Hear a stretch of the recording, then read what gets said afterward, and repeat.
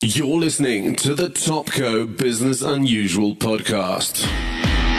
Now, the Business Unusual podcast.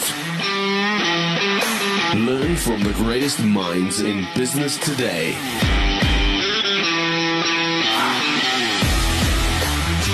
Interviews hosted by Ralph Fletcher. Learn how to improve business, get tips from industry leaders, and be motivated by real-life experience. Topco Business Unusual. Welcome to this edition of Business Unusual podcast with Topco. Today I'm joined by Arnie Malham. He's award-winning CEO and founder, author of, award-winning book, and also worth reading, I would say. It's worth reading, right? So we're going to get into that though, right, Arnie? And obviously 8-figure entrepreneur, but we're talking dollars, and in South Africa we're thinking rands, and so it's like 17 to 1. So you're like a 9-figure, almost going 10-figure entrepreneur, baby. Oh yeah, I mean you've made it. Let the ego ride. I love it. It's all great. So I think your turnover the last time I saw in the book was like $60 million for CJ Advertising. So I think that's close to R1 billion. I mean, you're a R1 billion man. Hey, I appreciate that. CJ Advertising was all about focusing all of our energy in one niche here in the United States, getting our entire team thinking about how to make our clients better every day, so that they trusted us and appreciated us. And so it was just one of the many things we did to keep our culture strong, keep our people moving forward. Focus, yeah. And it's so funny because there's so many pearls of wisdom that are almost overlooked in your book, and so many times it's like you want to dial in and talk around it, and so I'm going to try and create a little bit of insight, because I think that's really what we can do. I mean, people got to read the book. That's all I can say. I've recommended it to my brother, my wife, and the guys at work here, and I've joined the Better Book Club. So that's what we've done in terms of actions, because I think it's great to talk and it's great to read, but you want to create action. And the book is also available on audio. If you just want to hear my beautiful voice, you can run me at about 125. It's perfect. It'll get you through the book in just a few hours, and hopefully give you lots of things to think about. Like as I say, I ripped off and duplicated almost everything I did to make my business successful, and I lay it out in the book so that you can do the same. So folks can take ideas, come improve upon those ideas, and just roll their business forward. I think that's like the underlying concept though with Better Book Club, right? That there's no real new ideas, right? We can steal ideas from other books and other people, and that's just cool. And especially in the advertising world, that's what we do. We look at what everybody else does, and we look to put a spin on it to make it unique and whatever. That's so, right. I mean, I just want to talk about you, Arnie, at the moment, because I'm always intrigued by people who are successful, creating 8-figure, 9-figure, 10-figure businesses. I think there's always a scale to success, but there's a mindset I feel that comes with success, and I'm always intrigued. What was that trigger? What do you think that thing was that drove that mindset for you of this growth and success? Right. Well, every entrepreneur has to discover who they want to be. How every entrepreneur puts their own limits on themselves. For 10 years, I ran my company with me at the center of the company. I tried to hire people around me to help me do more work, help me get more done. It wasn't until through the books I read, the people I met, the organizations I belonged to, that allowed me to grow beyond that, allowed me to create a business where rather than me get better or find the ability to do more, is I finally started putting a team together that could do more than me, right? As an entrepreneur, we're really a solopreneur when we surround ourselves with people that make us better. We're an entrepreneur when we surround ourselves with people who do it better than we do, right? That was the leap we made from category 1 small agency to category 2 big agency, doing things on a national scale. So that was the difference for us, is getting there. By the way, it only took me 10 years of doing it wrong to figure out how to cross over that sort of that valley and get to the other side. And the truth is, we're always practicing as entrepreneurs. We're never perfect. We're barely even good. Yeah, my wife told me that. Yeah, but we find a way, right? We find a way. And so I would, by the way, there's nothing wrong with being a solopreneur. You can make a great living. You can live a good life. You can do a lot of things. You can be a master at your craft. There's so many great people. I don't mean to disparage that opportunity that you and I count on every day as solopreneurs, and we don't want them to change, and they shouldn't. But to take a business from a small to large, to grow that business, at some point, the solopreneur has to give way to the entrepreneur. Yeah, for sure. I mean, look, there's a lot you're saying there. Again, it's like really, we're going to dive into. But I thought I wanted to create a little bit of context because it always helps to create context. And so, who's Arnie? What have you done? And what's this this focus that you're talking around? And why is it important? And sort of how did you get to where you're at? I think it does help because I think it is a very interesting sort of story, right? It's about how you take disadvantages and you turn it to a strength. And because we're not all perfect, like you said. Well, there's a lot wrapped up in that question, but let's go with what was our focus. Our focus here in the States was creating brands and creating business for personal injury lawyers, barristers, folks that help us in legal situations, right, across the U.S. And that here, this is not a glamorous thing that we were doing. Like I'm not as familiar with your culture as I am ours, obviously, but it's slightly controversial. But we had to be great at it, right? We had to have the right people in the right seats doing the right things, and they had to know more about growing our brands than our clients did. We woke up every day and thought, how can we help these brands, these businesses get better? And so it was finding people willing to work in a culture that helped them grow so that they could help others grow. And so that's a little vague, but just know that everything around the company that we built was about helping our individuals be the best possible people they could be, so that their teams could be great, so that the agency could be great. And it sort of just rolled uphill, if you will. So we were an agency focused on personal injury brands. We had a call center that took calls for 300 law firms across our continent. And that's all they did. All they did was take thousands and millions of calls, literally, for personal injury lawyers across the continent. So that focus for us was personal injury lawyers. The focus for you, anyone listening, anyone dreaming down their own dreams, is find your focus and be the best of the world at it. That was our strategy. It wasn't really complicated. We just every day woke up and knew we were after the same thing.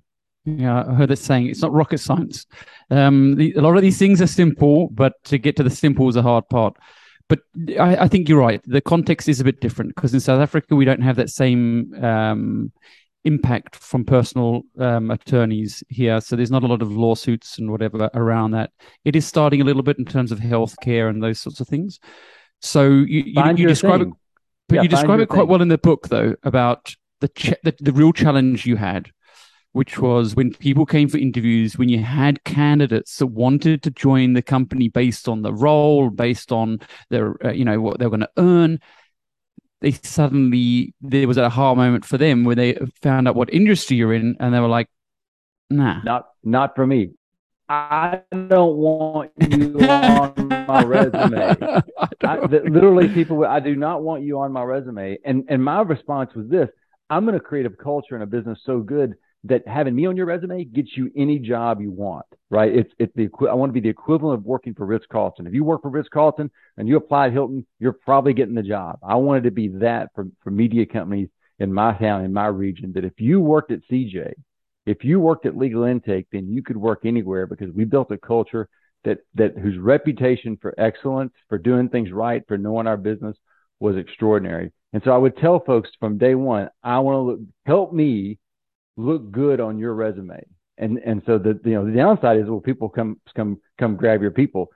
That's a treat them so well, train them so well they can leave, treat them so well they never do. And that was our philosophy. Yeah, and that takes some, like a lot of I don't know, bravery. I'd say balls to do that, right? Confidence. Because That's right. confidence. I got that right. And so bravado, because it's the unknown, right? We all, it's business unusual. It's Yeah. doing things that no one else is doing, right? And that we're fearful of. Everybody's telling us that little thing in the back of our head saying that one time someone did it. Look, we at the bottom line, we have to believe in ourselves and our people, and we have to believe in them so much that we cheer for their growth no matter what it looks like. Whether growth in our company is great, growth in another company, we're going to cheer for that as well.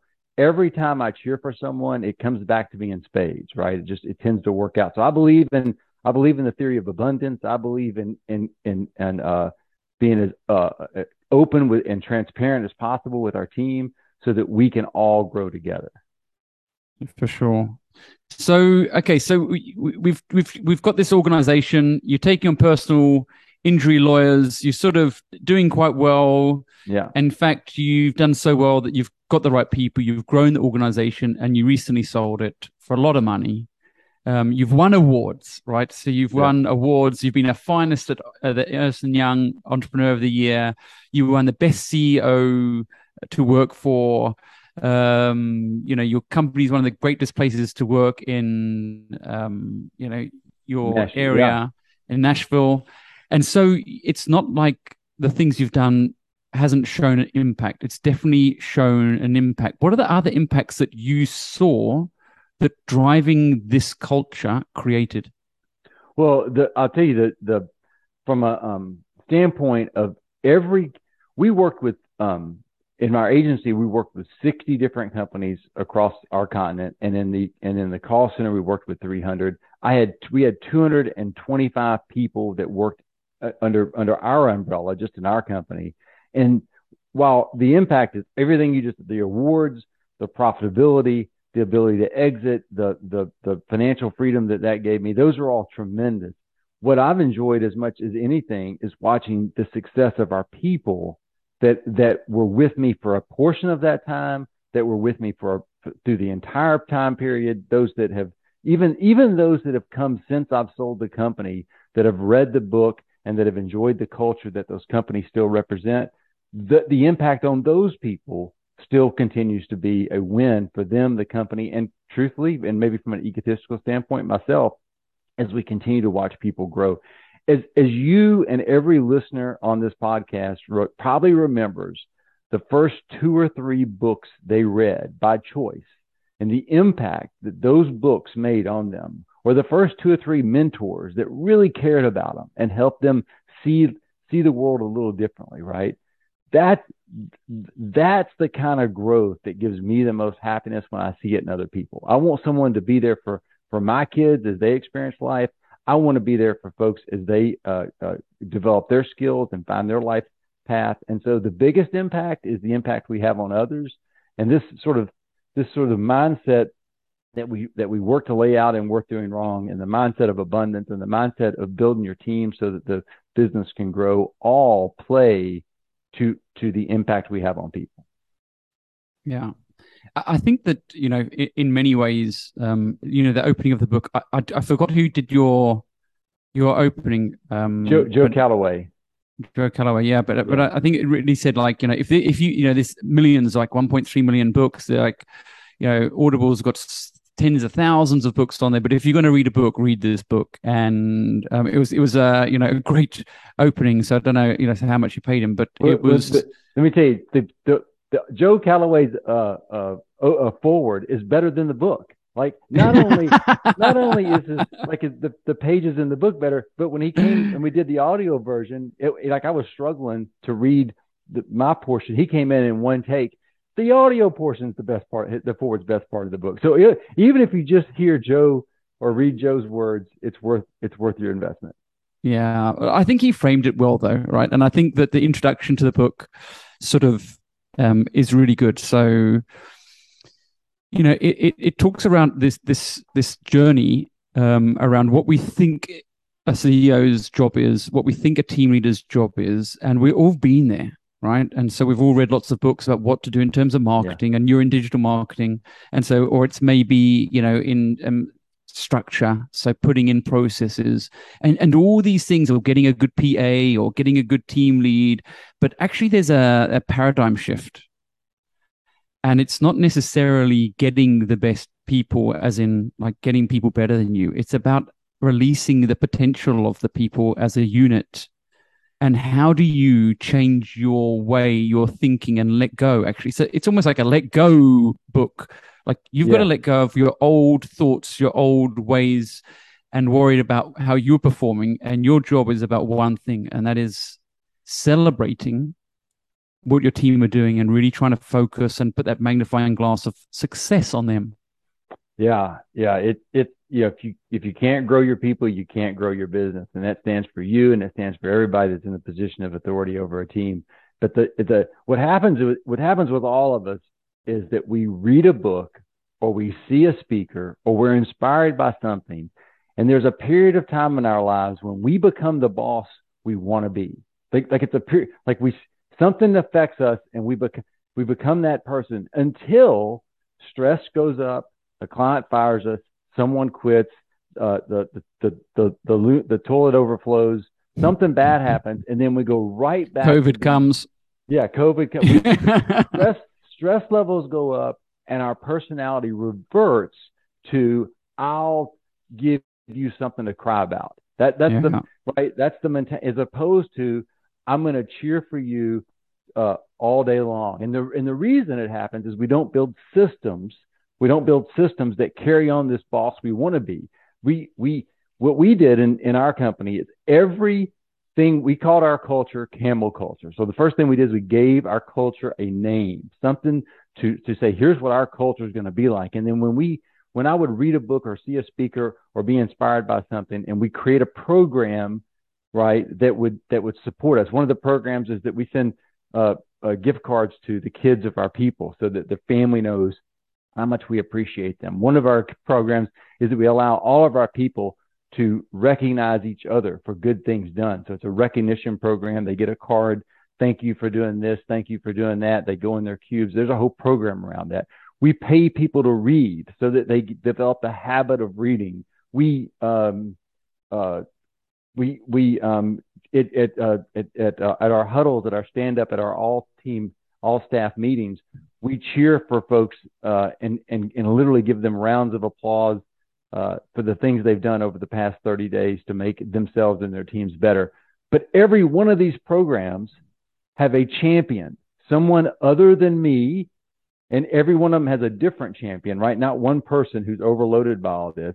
Every one of those programs has a champion, someone to make sure that program is working. That champion has a checklist that's 6, 12, or 18 things they do to make that program work every day, every week, every month, depending on the rhythm. They have, and then this is the most important thing where you were going, they have permission to get it wrong on their way to getting it right. Like, they have to figure that out. They're going to stumble. They're going to fall. We as leaders always excuse ourselves for stumbles and falls. Like, we'll figure it out. We'll make a mistake, but it's okay because I made the mistake. We really develop as leaders when we give others permission to do the same. Our team would eventually figure it out the minute I stopped helping them. And the minute I stopped helping them and trusted them to figure it out, then progress began. And so, champion, checklist, permission to fail, and then time, right? Give your programs time. We want things to happen in 9 minutes, 9 hours, 9 days. Things take 9 months. We would put a program in, we would work ourselves or try to discipline ourselves to put a program in place every 3 months, which is 4 a year. We knew that even then one of them would eventually fail. But over a course of 3 to 5 years, we now have, 12 to 15 working programs in our company that are ongoing, that have a champion, have a checklist. They've been perfected. And when stress goes up, the programs still work. What doesn't work is that I read books and listen to speakers and inspired. I come back, I try to implement everything. I say it's so important that I'm going to do it, and I never do. Better Book Club is an incredibly easy program to administer in your company, but I know it's going to fail when a leader says, I'm going to implement it.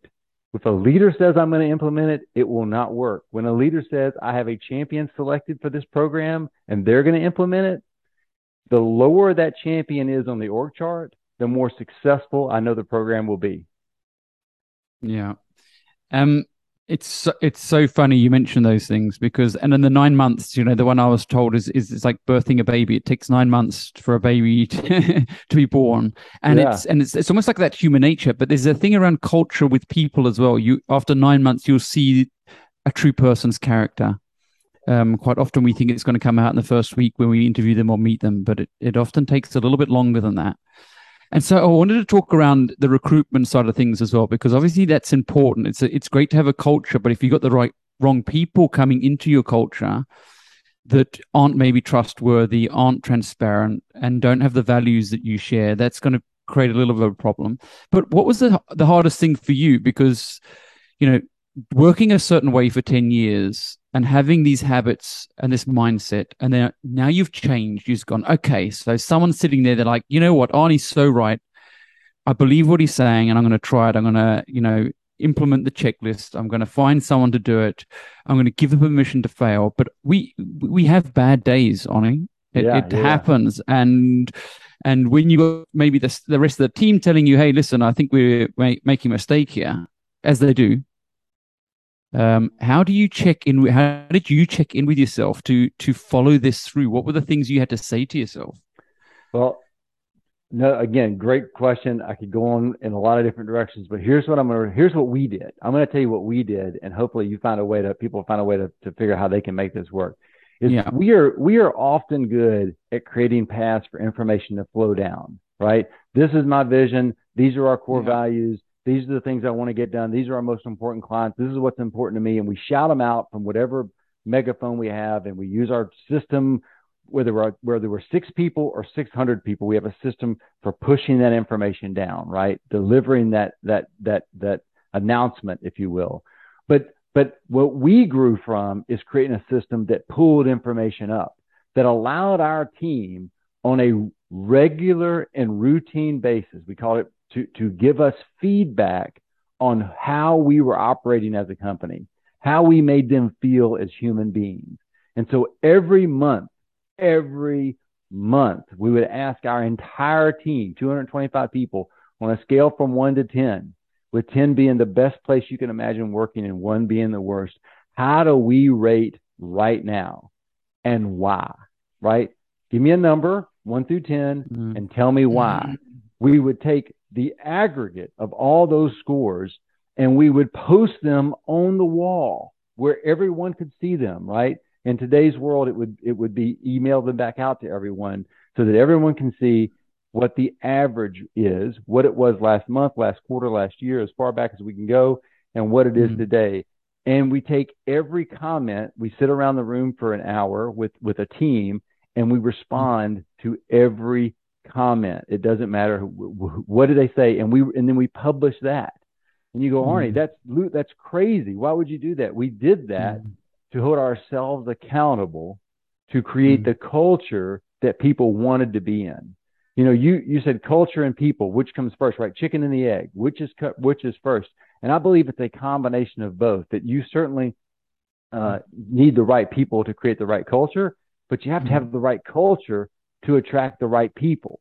And so we wore our culture on our walls of our business, through our website and social media. Everything we did put our culture out there so that it attracted people that liked it, and it sent away people that couldn't stand it. Some people, they don't like the rah-rah, they don't like the accountability, they don't like the transparency, they just want to hide in their cube.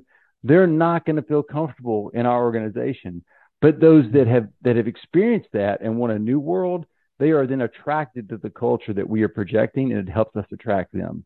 And so two things. One, we have to pull information up so that we as leaders can be held accountable to the culture we're creating and devising every day.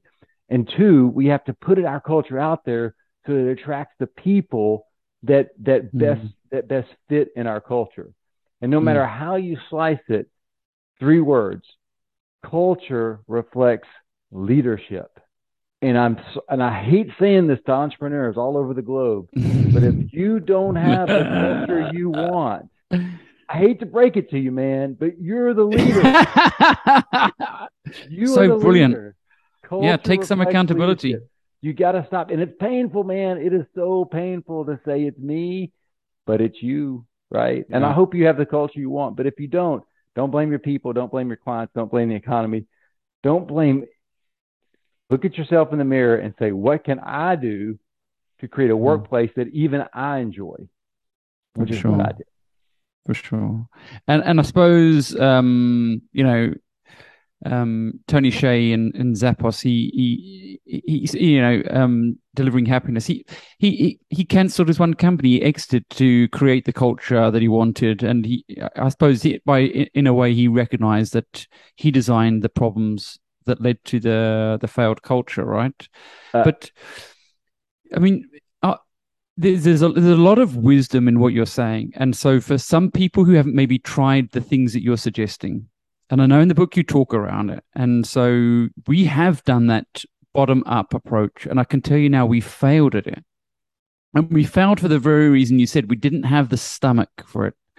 And so some of the things you're talking around, and it's not that we're not going to try it again, because we will, but when we tried it, we failed. And I know why we failed. One of the reasons we failed is because we did it individually. In other words, as directors, we read it with our HR lady. We didn't necessarily respond. We took it personally. So some of the comments were things like this: my brother surfs, and I do, and we enjoy the outdoor. That's part of the culture we want to create, to be honest. Yeah. And it was like, oh, we're not interested in your surfing. And then I do triathlons to stay fit, inspire people. And they're like, we're not interested in your triathlons. We don't care about your triathlons. We don't care about your sport. And wow, we took it so personal. We're like, but we're trying to create this great place to work. I feel one of the reasons we had a great HR lady who was with us, and I feel that one of the reasons she left is because of that, because she took it so personally, this critical feedback. So you got to have a stomach and know that you're going to be. I can laugh about it now, but at the time it was tough, man. It was tough for the ego. I'm so glad you bring that up, because what I didn't say in my rant, in my preaching, is that the thing we had to learn is never read the comments alone, because they make you so angry. So we would gather a team in a room where we had to put our big boy pants on, our big boy face, different hat, maybe different hat or whatever. Yeah, and say, what are they trying to tell us? Not what are they trying to tell me? What are they trying to tell us? And the other thing, Ralph, that we had to do is we had to bring people from the front line into that room, because sometimes comments to management sounded like we didn't understand what they were saying. But when we pulled some intake specialists off the floor, when we pulled our frontline people, our receptionists into the room, and we said, what do they mean by that? What are they trying to say? Clarity. This is what they're trying to say. And then we can decide what we're going to do about it. And sometimes the answer is, thank you for your comment. And sometimes the answer is, you're correct. You're right. We didn't communicate that well. We're overemphasizing that. Like, we had to take responsibility for what they were upset about. Now, here's the other part. A lot of times the pessimist in us will say, well, one person's saying it and everyone thinks that.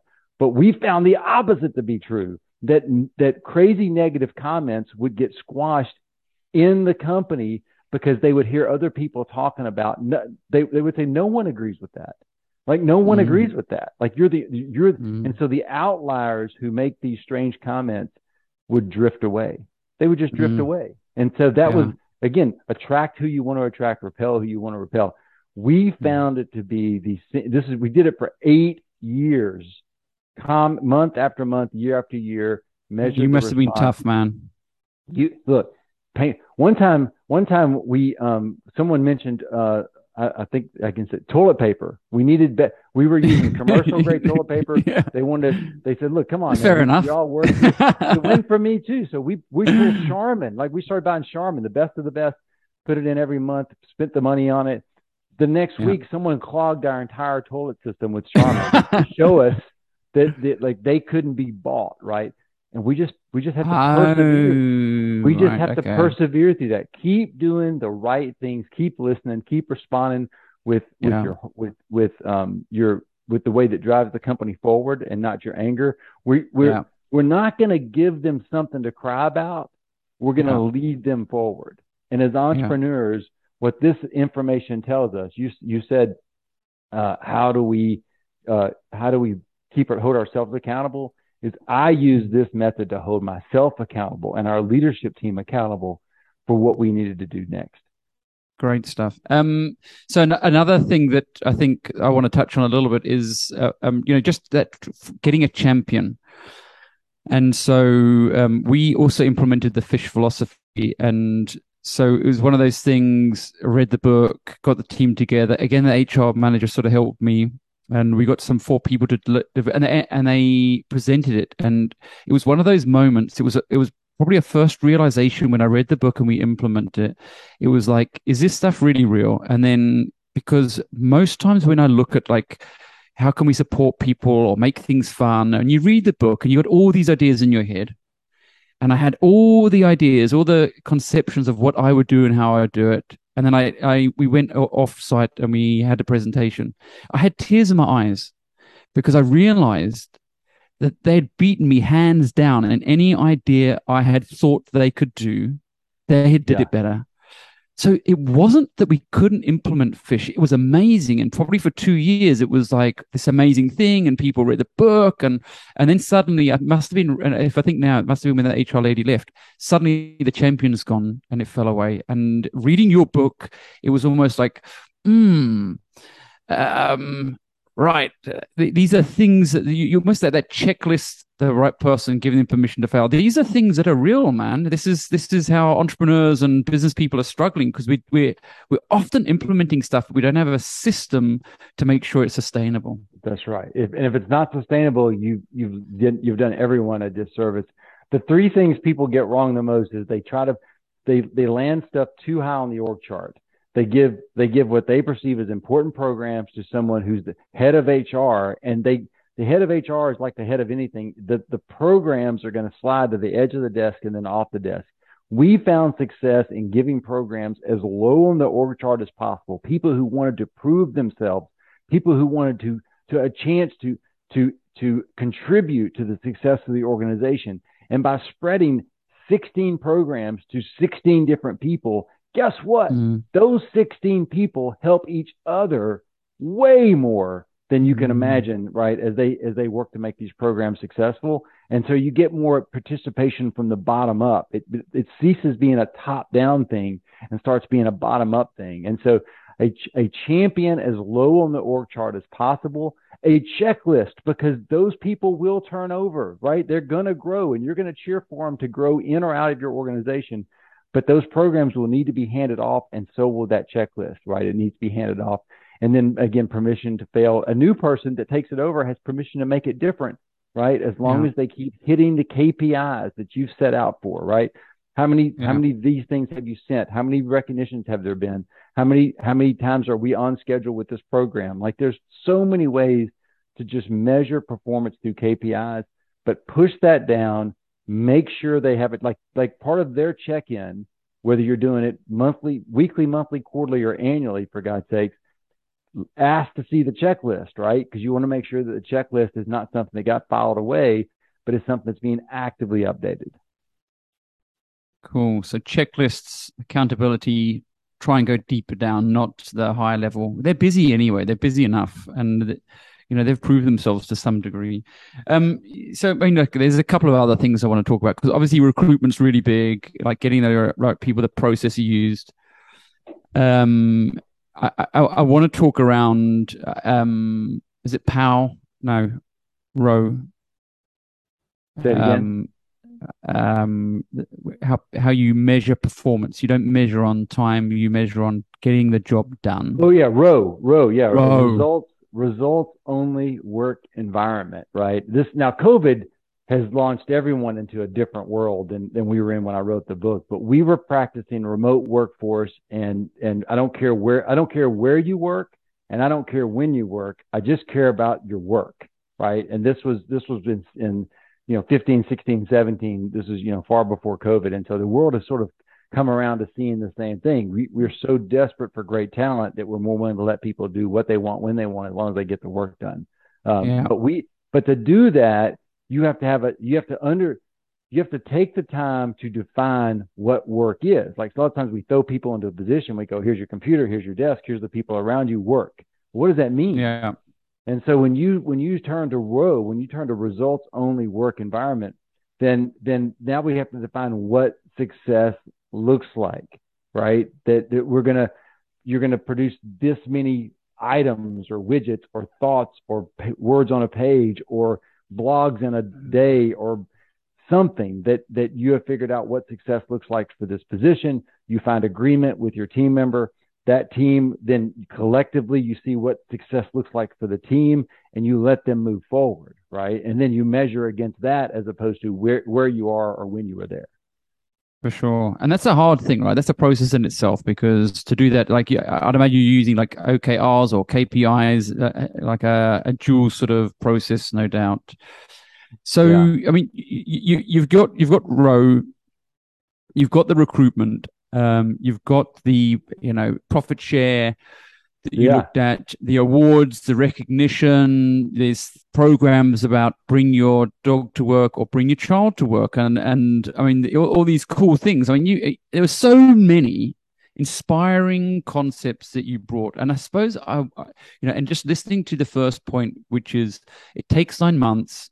Don't do too much. What is your first year doing this? What are you recommending that people start with? You said the first one is the feedback form. Is that the first one you'd start with? Don't start there, because it's too hard. Don't start there. I was hoping you're going to say that. Start easy, right? Go for a small win, quick win. Find some quick, like use the book to generate ideas, or any book to generate ideas. But the more you take on, the less you'll accomplish, right? And so we have got to first look in the mirror, understand culture reflects leadership, how we talk to people, where we park, how we interact. Like, start with having lunch with your people. Start with showing up and just having conversations about them and their families and their fears and start caring about your people so that they'll care about you. Like, I know that you go, Arnie, sure, I don't have time for that. You don't have time not to. Like,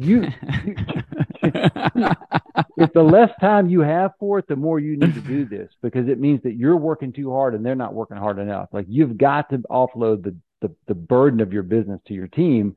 And the way to do that is to improve your team. The way to improve your team is to care about them so they'll care about you. They will not care about you until they believe you care about them. And where you park can make a difference. How you treat them, how they hear you talking to others, how you treat the wait staff. Like, first, become a better person. Like, that's a great start. Or do your best. No arseholes here. What about that one? Like, no arseholes there. No arseholes here. Huh? Yeah, like, we want nice people to work with. We want to work with your mates, your friends, show up like you actually want to be here. No one wants to work for an asshole. Like, you're not a sitcom on TV. So don't. It's so underrated. It's so underrated, right? That's so underrated, because we can say we're having a bad day, we're under pressure, but that's even more important. And the more power you have, the more permission you think you have to be an asshole, but it's the opposite, right? And so just start there. Start with go find 10 of the smallest little changes you can make in your life and how you treat people. Start there. No, Susan Scott says in her book, she uses the phrase gradually and then all of a sudden. Gradually, I think the book is Crucial. Is it Crucial Conversations? Susan Scott. Yeah. Gradually and then all of a sudden. Gradually and all of a sudden. So it's going to go so slow for so long, but you're going to look back. You're going to be in your boat and you're going to be rowing. You're going to be rowing, and you're going to be dropping a buoy every 3 months. You're going to be dropping a buoy into the water for a program, and you're going to just keep rowing. You're going to rowing. In 3 years, you're going to say, I've done nothing, but you're going to turn around and you're going to see 9 buoys still floating in the water, right? Sure. Still doing the things that in a past life would have never been still online, because they would have worked their way off your desk and never been done. but they'll be happening and you'll have progress. Name your culture. Put the things you do for your business to improve your business, to improve your people into that culture. Give them a name, give them a checklist, give them a champion, and watch them float, right? You keep rowing the boat and watch them float. Yeah. I mean, look, there's a couple of things that we've done recently is with COVID. I think that we were like the work from home and remote. We actually all in the office, to be honest with you. But one of the things we realized is that our computers are our biggest tool. And traditionally, we on like the Dell, and they're great computers. But what I saw is that they didn't have that same thing. I actually use Mac. I don't need a Mac, but I use a Mac. And so I decided to gradually buy everybody a Mac in the organization. It made a big impact. So we just started with the leaders, and then we sort of grow through. And I think we're like one or two people away from everybody having a Mac out of 50 people. So it's really cool. I think another thing that we did is at our weekly meetings, it was always, I could finish late. Like everybody leaves at 4:30, and it would always finish at 4:30. It was like 3 to 4:30, and then a bit of a hassle because people have to get home. So it was almost like we weren't respecting them. So we moved it to lunch. And then like bring your lunch, and then we realized our lunch was better than theirs, and so we bought everybody lunch, the same lunch. Big change, right? So it's like you're saying, it's small things you can do, and it's just thinking. And I did get a backlash, right? Because this is like, why are we doing this? Well, even those programs, Ralph, they even those things, like someone has a checklist to make sure no one's computer is older than 3 years old. Like there's a checklist for that. Like we have a system to make sure that no one's computer is older than whatever you want it to be, all right? Or has a certain expiration date. Someone's got to organize those lunches. Like there's energy to be spent there. Someone's got to make sure that everyone's got a proper lunch so every one of these things that you want to happen on a regular basis or on a continuous cycle, champion checklist. Otherwise, you've thrown it to your IT guy, you've thrown it to your HR person. As their lives fill up, they'll become assholes and stop doing it. Just like you become an asshole and stop doing things. So you've got to push these things down so that they actually keep going. For sure. I suppose one of the other things that I want to talk around is this weekly daily meeting, gathering. Like, so huddle? We do it, the huddle. So we've been doing it for probably 3 or 4 years. And maybe maybe not. Maybe the first thing I implemented when I read your book is we used to do it. We didn't bring the managers together. We only brought them together on a weekly basis. Mm-hmm. And this week we brought all the managers together straight after the huddle. Yeah. Wow. Well, look, the huddle it seems asinine when you don't have huddles to have huddles, but once you have huddles, it seems asinine not to have huddles, right? It's this daily check-in to say, here's what I'm working on, here's where I'm stuck, here's how you can help me, here's a common story of the day, here's someone that's doing well, now go get it. Now, everyone goes, oh my God, that sounds like an hour. It's 7 minutes, right? Or you pick, it's 5 minutes, it's 8 minutes. It's a chance to check in. And so many folks now are doing it via electronic methods now. So it's your choice. Hybrid. I love doing it. I love doing it in person, right? I love getting people together.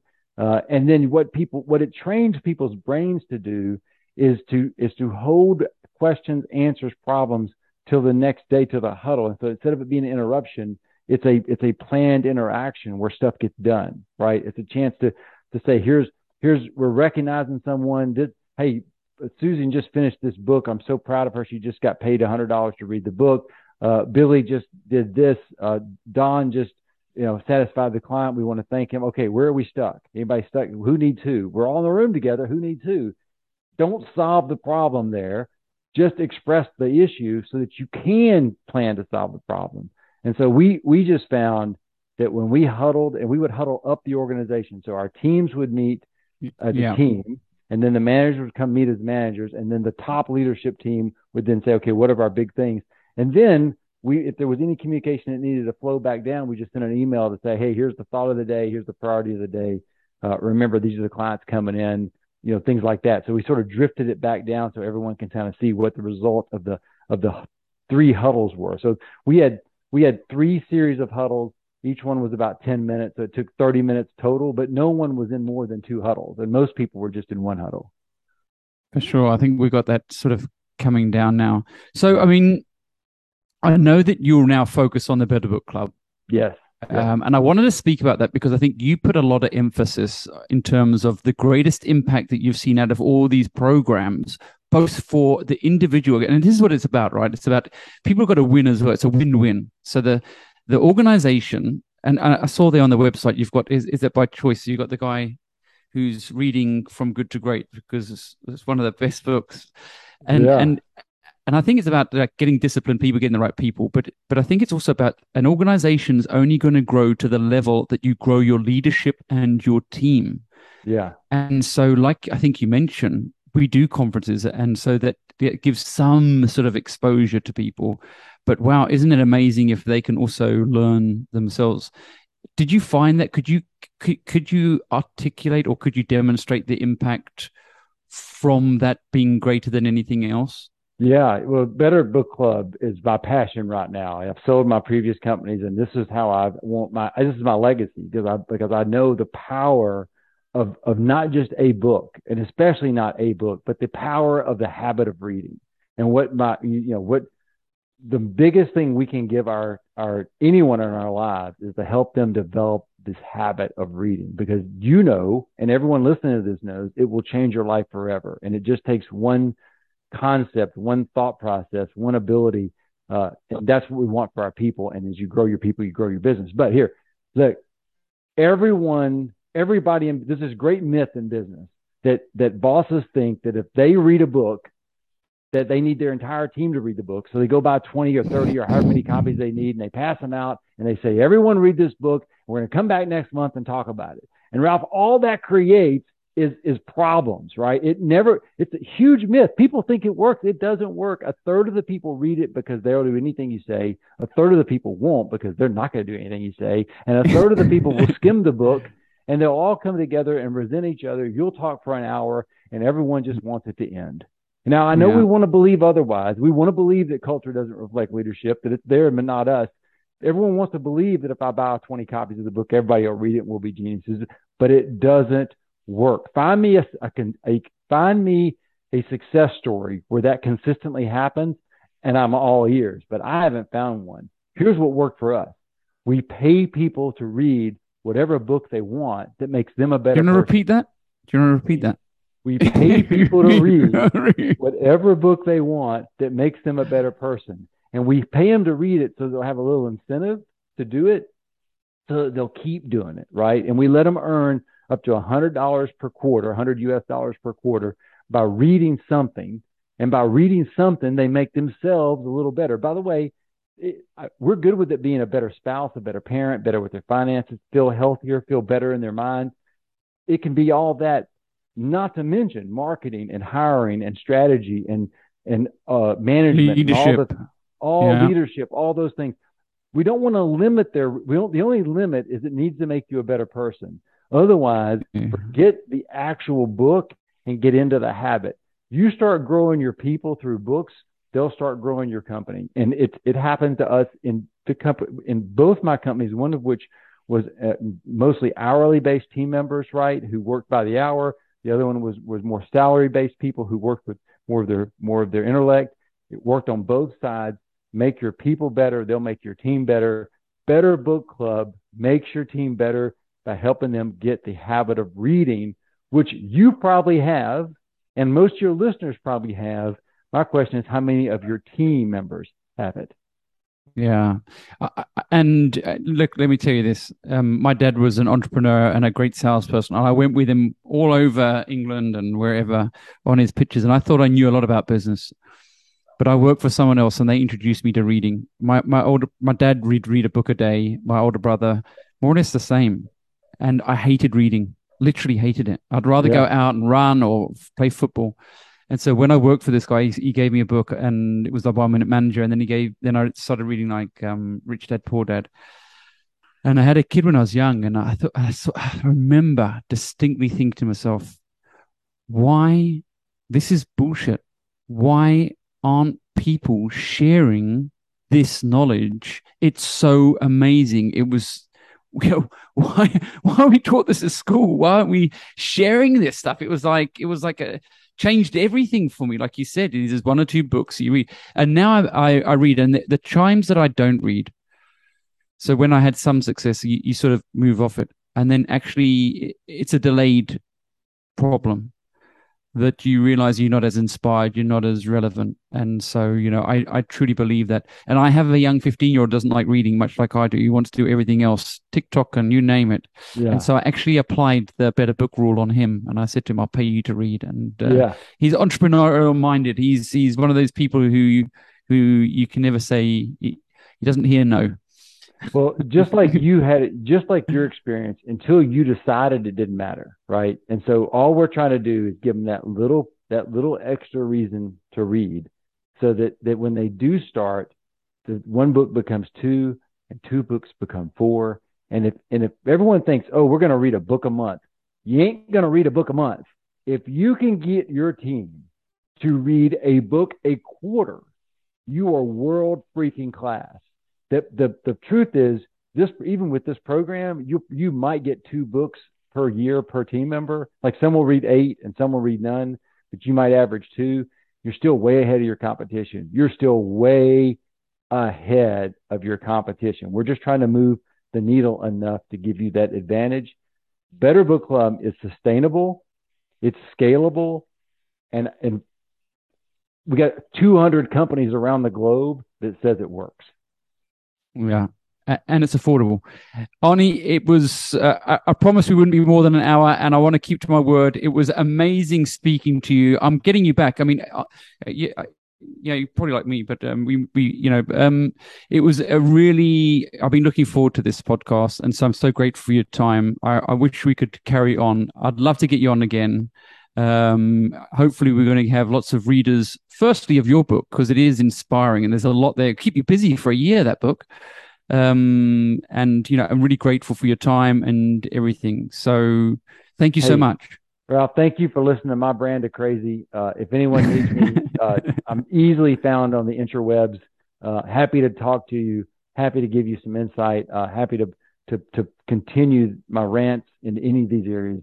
Hope your audience enjoyed it, and I appreciate your time. Thank you so much.